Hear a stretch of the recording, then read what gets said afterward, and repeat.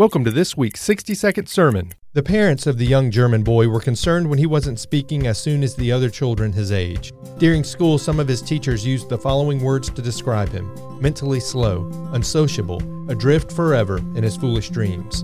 After failing the college entrance exam the first time he took it, it would have been easy for him to allow himself to be shaped by the words of his teachers and the descriptions of those around him. Instead, he followed his foolish dreams and devoted his time to the field of science, developing into one of the brightest minds history has ever known, Albert Einstein. In John 1, we are told that to all who did receive Jesus, who believed in his name, he gave the right to become children of God. Satan uses the words of others and even our own thoughts at times to try and convince us that we are defined by our faults, our shortcomings, our past mistakes and regrets. But God came to us in the person of Jesus Christ to tell us that we are loved, that his blood covers all, and that we are all welcome to come to him and become children of God. We hope you've enjoyed this week's 60-second sermon